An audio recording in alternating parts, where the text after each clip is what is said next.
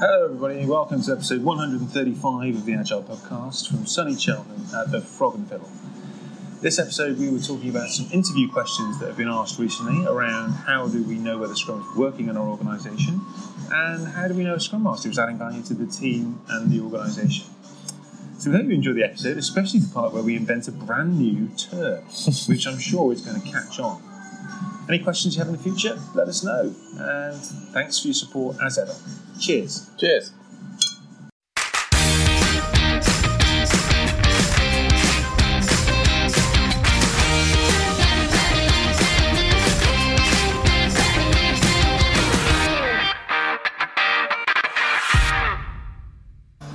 Go on, they're recording, aren't we? Hello everybody. Cheers all.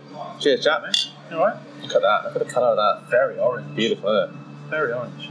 Yeah, welcome to episode 135 of the Agile Podcast from very, very, very sunny Cheltenham. Is the sun in your eyes? Yeah, but it's good. I'm not going to complain because it's mid-September and we won't have that sun for long. So, yeah, we're at the Frog and Fiddle, a good local music venue, classic local music venue. Got a bit of the Chemical Brothers in the background now. Yeah. There you go, and the sun's gone. So yeah, we're gonna pick up on a couple of questions that were asked a while ago. But before you do, yes. What are you drinking? What am I drinking? Obviously, the question is called Stateside. Is it a Butcombe Ale or is it just I a don't Butcombe think glass? it is. No, I don't think it is. It's a session IPA.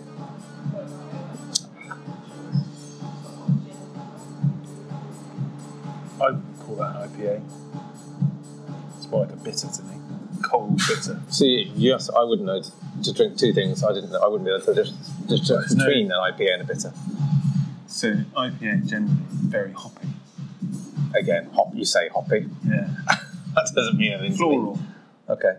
Ish, in a way. Hops. Yeah. They grow on trees. Yeah. Bushes. So, Okay. So the IPA was traditionally hopped extra to help it survive the boat trips to India. Oh, okay. Hence the India Pale Ale. Okay. But no, bitter is more sort of, it's flat and smooth and usually a little bit, not always, a bit creamy. To me, it tastes a little bit more like Boddington's. Do you remember Boddington's? I do remember the advertising campaign. Yeah, a bit like John Smith's Boddington's, that kind of Worthington's, that everything. So, not what I was hoping for, but it'll... You sound a bit disappointed, Jeff. Well, if I'd have ordered that... Misrepresentation. If I'd have ordered that, it would have been fine. Yeah. And it's absolutely fine for a nice, warm, sunny afternoon. So, and you are drinking... So I'm drinking... Yeah, so Thatcher's have just brought out, Thatcher's is a very well-known cider brand in the UK. Thatcher's have just released another fruit flavour, which is blood orange flavoured cider. So if you can see this, you'll see how beautiful that colour is. And if you can't, just imagine a pint glass with iron brew. Yeah, and iron. It does. Now you said iron brew. That's telling I'm tasting iron brew or Tizer. Anyone's old enough to remember Tizer. Yeah. I quite like a blood orange gin. Yeah. Ask Nigel about that. Nigel's got a story about it. Well, probably we shouldn't share it, but one of our Christmas dues, Nigel had some experiences. He lost his sight. I think he did lose his sight at some point. He wasn't very well on blood orange gin we bought for Christmas. Yeah. Okay. Yeah. It's very tasty, that is. It's very drinkable.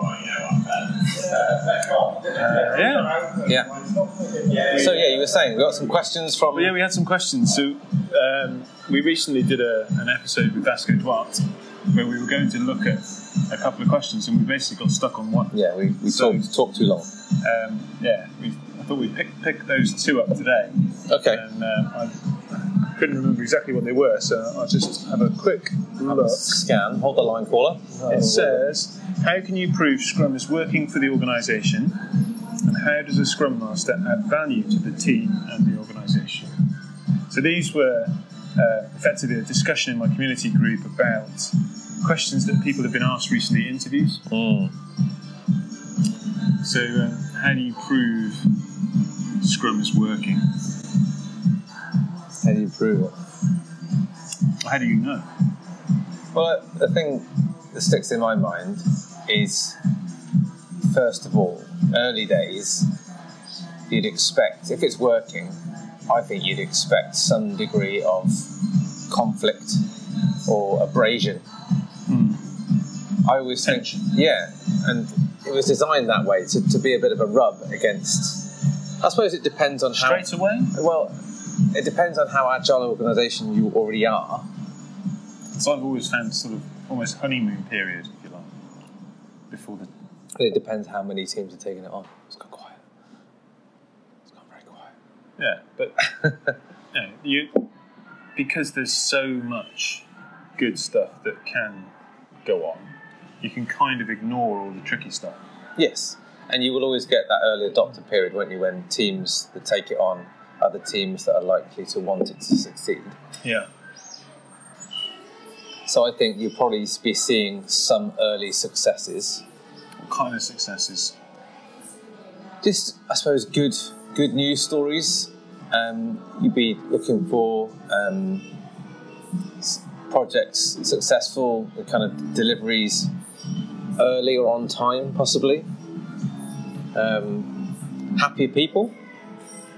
Well, that's an interesting one. I want to stick a flag in that one, actually, because Nigel posted something on LinkedIn today. Did you see that? I've seen that. It was quite...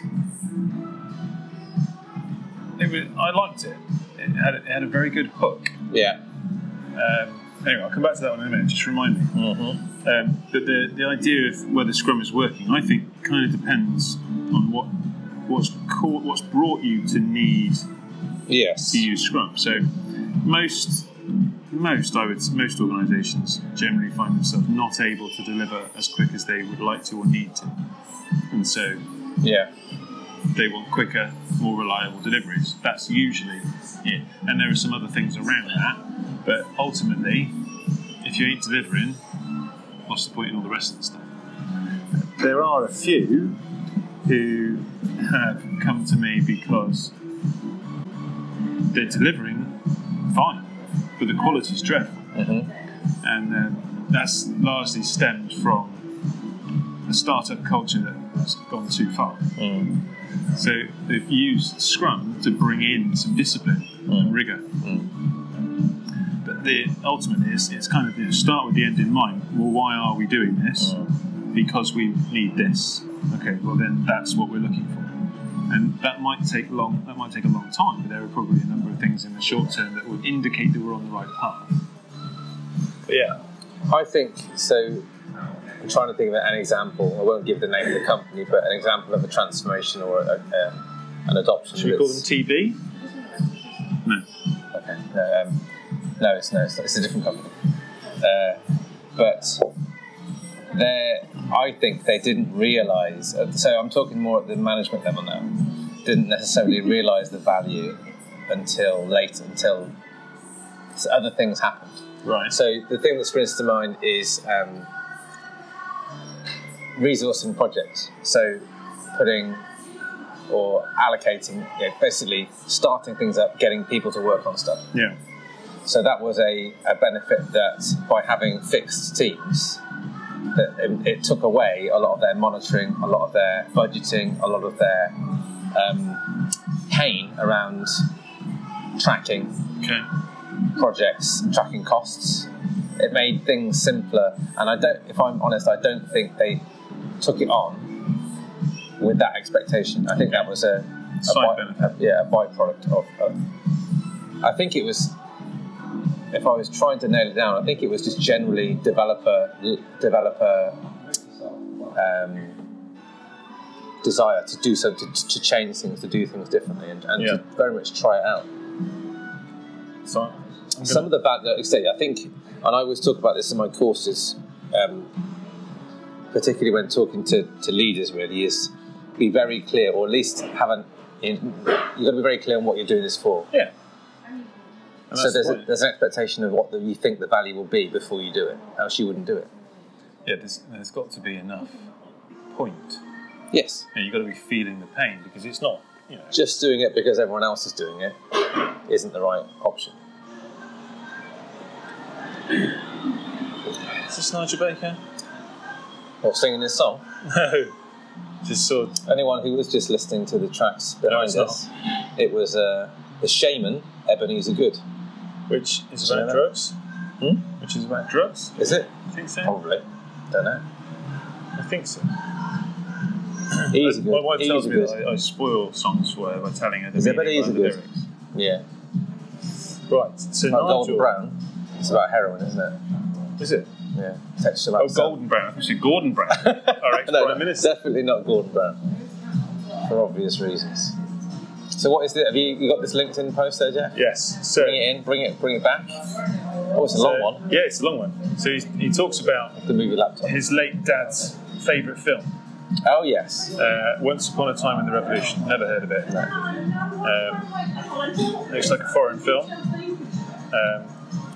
It's largely he's talking about how it's on the face of it, it's very, very cheap and simplistic, but there's complexity underneath it. And he picks out so almost the moral of the story, which is in a revolution, ordinary people die, but the people in charge get all the benefits and then become the new tyrants. And he links that and says, look at your agile transformation. Are you actually helping the people whose name this work is being done in? Are you making the developers, the analysts, the engineers happy? Are you transforming their world of work, or is this another change for you and the shareholders? Good, yeah, it's a good point. There is so when you said about happy people, I used to say there are 5 reasons for doing agile or doing Scrum, and one of them, and this was from the Forrester research, is that people were happy. And I've never come across an organisation that said, "Oh, people are pretty miserable, let's do Scrum." Yet, maybe they are, I don't know. But it's always been a side benefit for me. But I don't think it should be the reason. So I guess the argument there would be, I'd take it back to Sean Akers' TED talk about happy secrets of better work. In that if you're happy, you generally do better work. You don't necessarily do better work to be happy. So he thinks start with happiness and better work will follow, and maybe that's something to do with it. But for me, I think there's a risk. I was a business owner. I got a lot of happy people, but I go out of business. Yeah. I wonder if Mr. Schwaber, Ken was here now, what his original selling point for Scrum was. I never ever heard him talk about people happiness. No, I didn't either. I'm pretty sure that wouldn't have been... That was more of an XP thing, I think. Liberating the developers. Liberating developers. I never heard him talk about happiness as an intention. He introduced me to the Forrester. In fact, I think it was his daughter that did the research for Forrester that came up with those 5 benefits of Agile, one of which being happier people. And while I would be sceptical of the fact that you've got a family member doing your research for you, might not be the most objective. Yeah. And it wasn't. There was no mention of happiness quoted in the original paper, the new product development game. That was again very much about. Well, but then saying that, or even in the Agile Manifesto. No. But it was largely around lean benefits, really around crossover of development, parallelizing work, autonomy. But then it's happiness may well, if you're increasing autonomy, what we've learned over recent years is that autonomy is a indicator of potential happiness as well. So more motivated teams if they are more autonomous.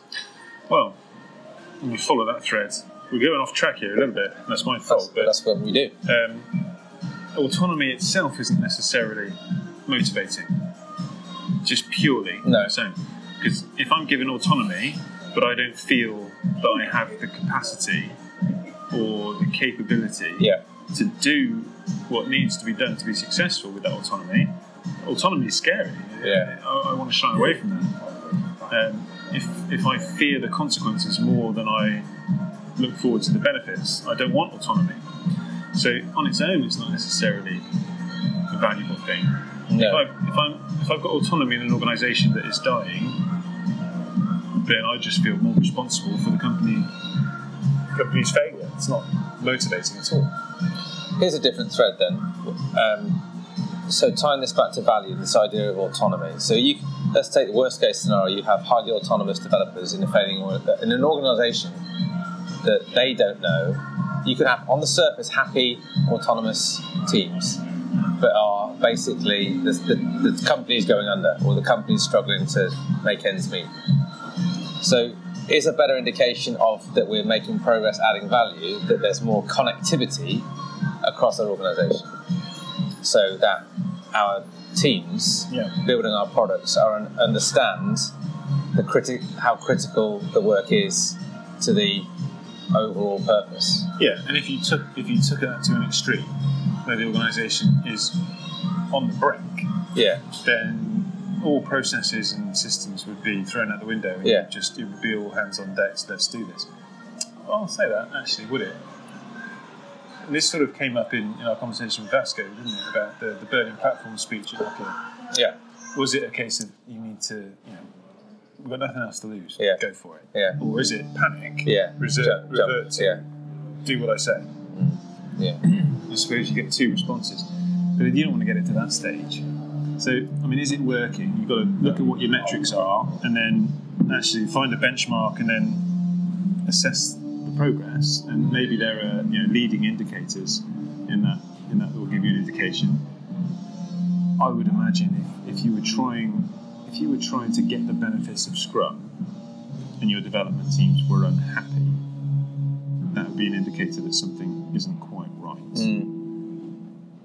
But not always. I remember this was an old story from an old company that we won't name, but it's a large company in the UK. We stumbled across it's good to talk about it. We stumbled across some kind of report. I don't think we were meant to read from a fairly senior manager, and it was around some of the key objectives for agility. You remember this? And one of it was around basically trimming staff. Basically, they needed to cut costs. Yeah. And we were told, either we stumbled across it or we were told not to share it, and we probably shouldn't share it now. That was, again, they were so to take that back, the value in that transformation was cost cutting, was do the same or do more with less. And we need to trim our workforce. Okay, unpopular opinion here. I don't think that's a bad thing. I actually think it's a scary thing though. If you are not aware of that, if you don't know that costs are a problem. Yeah. So bear with me on this one, because I'm going to sort of almost go round in a circle almost. So, Agile done well, you will actually achieve more with less. Correct. All right. You would need fewer people. You would need fewer experts, specialists. There would be fewer pieces of items in progress. Yeah. Cycle times would reduce. Yeah. All that good stuff. Yeah, done well. And there are many I've yet to find an organisation actually that couldn't benefit from having slightly fewer people. Mm-hmm. And a lot of those people don't actually enjoy their job as it is anyway. No, that's true. And they could add a lot more value somewhere else. Now this is where I circle back. I say, you've made those gains, right, so we've improved. Well, let's say we've improved productivity, we've improved efficiency, we've improved effectiveness, we've improved all of it. I could take the opportunity to get rid of some people, or I could say, well, actually, these people are now available to do something else. So we could do more good stuff. We could actually scale up what we've done, which could be an option. If those people are up for it, if they're up for, in many cases, changing their skill set, approach, mindset, departments, reporting structures, and all those kinds of things, then it doesn't necessarily have to lead to cost cutting. It could lead to expanded revenue generation. Yeah, true. And I think, again, one of these a value is adding value. A different question: is it increasing transparency? Are we more aware of what's going on? Are we more aware of those costs? Are we more aware of those potential benefits? Yeah. So, are we adding value if we're, like you said, if we're stopping unnecessary work? Yeah. Are we monitoring our work in progress? Are we making tough decisions about not doing non-essential work? Here's another one, actually from last week. So I'm sort of client. Mm-hmm. Got a big group, a lot of people, a lot of skills, a lot of projects, and they've been trying to become more agile for a while. They experimented with SAFe, found it was terrible, and then said, well, we need to get rid of this. Jeff, can you help? So we're talking about what their problems are at the moment, and just overwork and lots of bottlenecks and lots of just stuff not being able to get done, and basically a bit of chaos, not really any predictability. So we talked about the idea of slowing down to speed up. So we mapped out their key value streams and we identified where the skills were in their organisation. And there were a couple of skills that were very, very short. Like only a couple of people in the organisation had those skills to a degree where they could actually work on their own. And so those people became the experts, the specialists, and ultimately the bottlenecks. So they could never be part of a team because there weren't enough of them. And they were always in demand, and they were just going. In a way, they were almost revered as heroes because they kind of, if you got time with them, you were lucky type thing. So they're almost gods in a way. But they were the limiting factor, and because they were so good at what they did, they were. It was a no-brainer for the organisation and anyone in the organisation that when a piece of work came in that needed that skill, that's who they would go to. They couldn't afford to find somebody else to do it. And they weren't, because they were nice people, but they could very well have been holding that organisation to ransom. Because if they left, they were screwed. And we talked about how all these other people that are doing stuff, they look busy, but it's all potential waste. Because until they've got what this person over here does, it's not valuable. And so the kind of guiding principle we talk about here is if you've got a piece of work that requires that person to do it, they are the only person in the organisation that should not be doing it. Because they're just amplifying that bottleneck. So talked about the unpleasant scenario of actually then stopping work and actually becoming a full-time mentor for a while. Because we needed to upskill that across the organisation. So slowing down to speed up. And I think that certainly in the medium term would be an indicator of Scrum working, because we've got visibility of our bottlenecks and our value streams. We know actually it's in our long-term interests to not overly specialise and spread our skills out instead. That's painful. I wonder if the terminology here is part of the answer. Or is part of the question maybe. So if you just look at, is Scrum adding value versus are we increasing the agility of our organisation? They can be two different things. So Scrum is designed really to highlight a lot of dysfunction. You could argue the dysfunction isn't valuable. But I like bottlenecks and things like that. But the removal of it, or the streamlining of it is. So some of the stuff we used to do at a large telecoms company was around value stream mapping. So the idea of actually, we had some horrendous stats at the time. I remember doing it in terms of how inefficient the value stream was. 90% of our elapsed time was waste. It was certainly less than 10%. I know that, and it was staggering. Now Scrum wasn't really part of that.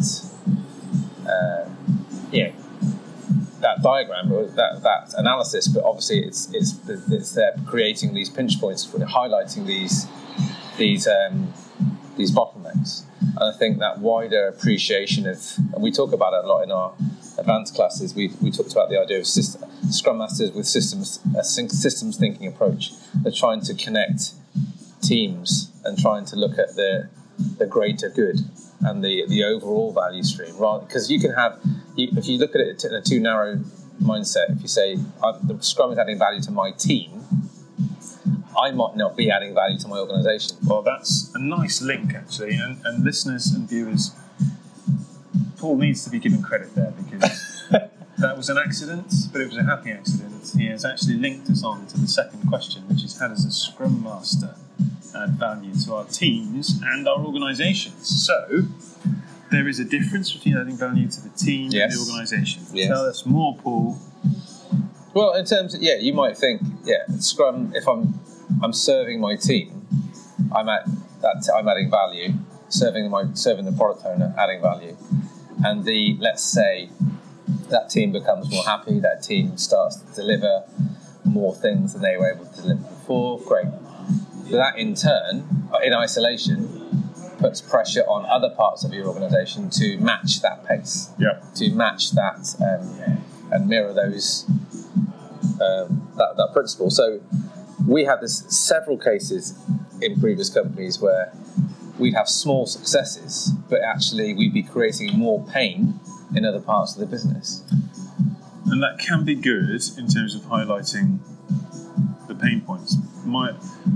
If I was to try and summarise, this is off the cuff, I'm not sure if this is going to work out, but if that team is not cross-functional, it's not a feature team, if it's a component team, correct, then more often than not always, but more often than not, that team getting better hurts the system. Because in extremis, that component team becomes such an expert that they are the only people in the organisation that can do that part of the life cycle. They become a bottleneck. And then they are a sort of self-fulfilling prophecy that the work has to go to them. And it becomes harder and harder to become cross-functional. And whenever you've got a component team, you're quadrupling the cycle time, in my experience. So if it's a cross-functional team, if it's a fully value-focused team that's getting better, then I generally don't see a detrimental impact on the rest of the system or the organisation. But it's rare that I see that until quite a way down the line. So what does a Scrum Master do in that situation? Do they serve the team or do they serve the organisation? Well, I suppose this is my opinion, I'm not saying it's the answer, but I felt a duty, and maybe that's the certainly the way I train and the way the adoption, kind of the growth, is you start with what you can control. As a Scrum Master, it's easier to increase the agility of 7 to 10 people than it is 70 to 100 or whatever the numbers are. So start small. But the downside is that potentially puts pressure on the organisation. And a lot of companies, I think, falter after that point where they've started, and then it gets difficult because more has to change. And either they attempt to stay, or they regress, or they morph back into some kind of hybrid. This probably is actually going to make things worse, but my attempt to explain it is to I'm immediately drawn back to my coaching work, my one-to-one coaching work, and the metaphor that I've got in my head is, I can help someone get better at some short-term tactics, which are effectively coping mechanisms, or defence mechanisms, or avoidance mechanisms, but they keep them going on a day-to-day basis, but they effectively avoid tackling the big systemic or strategic thing that's going on. And I think, as a Scrum Master, if I was the coach in that situation, I would feel a duty to just highlight that, to play that back. This is what I'm observing. This is what I'm noticing. Where do you want to focus right now? And I think it would be unethical of me as a servant leader of that team to allow them to improve in the short term, but build up more. I have a feeling we've got another word potential here. So it's not technical debt, it's almost like team debt or systemic debt. Nice. Systemic debt. Trademark that one. Yeah. Ding, you heard it here first. It's systemic debt. That becomes even harder to deal with later on because the coping mechanisms we put in place become more and more embedded. Yeah. But it's easy. So a good Scrum Master will... Are you watching House of the Dragon? No. I've heard of it. Yeah. It's the prequel to Game of Thrones. There was there was a scene, this isn't a spoiler, there was a scene where an advisor basically gave the person they were advising an uncomfortable truth. And that person chose to effectively ignore that advice, assume that person was lying, and were in denial, basically. Okay. And said, "You're supposed to be looking out for me." He said, "Well, as an advisor, sometimes we have to give people that we're advising uncomfortable truths. Yeah. Don't shoot the messenger. This is just the information." And as a Scrum Master, I think you've got to be prepared to do that. You've got to be prepared to hold the mirror up and let people see things that perhaps they don't want to see. Whether that be the team, whether that be the organisation, whether that be individuals. But again, your job as a Scrum Master is to make sure that mirror is completely flat. It's not distorted in any way through your judgment, through your interpretation, or just the angle that you're holding it, so that they can see it truly as it is, but with compassion, because they are doing the best that they can, and the challenges that they're facing are tough ones. Yeah.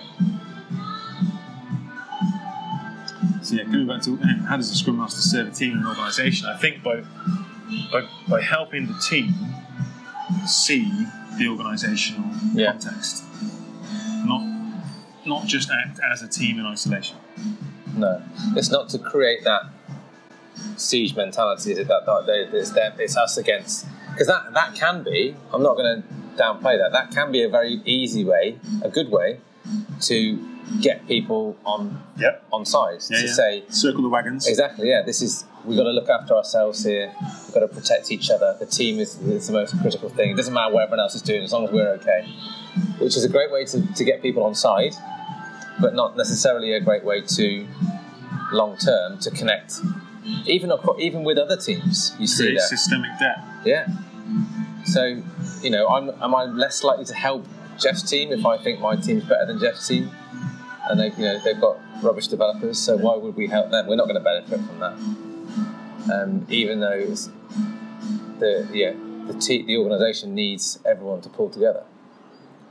So I know plenty of Scrum Masters that have come a cropper there, and see it as I think it's also how short term or long term you see your role, or your position, how long do you want to be there? Yeah. What legacy do you want to create? Interesting. Yeah, I've always thought of Scrum Masters as, this is going to sound very cliche, but we say people plant seeds not so that they can see the trees, but whatever. You're planting stuff that you're not going to ever see the benefit from. And actually, that's something I was talking to a couple of Scrum Masters about recently. And that, what do I do? Is there any point in me doing this? Because it's going to take so long to happen. I said, well, okay, you might not benefit from this personally. You might never see the results of this. And by the time it comes, you might be in a different organisation. Yeah, true. But it doesn't mean you shouldn't do it.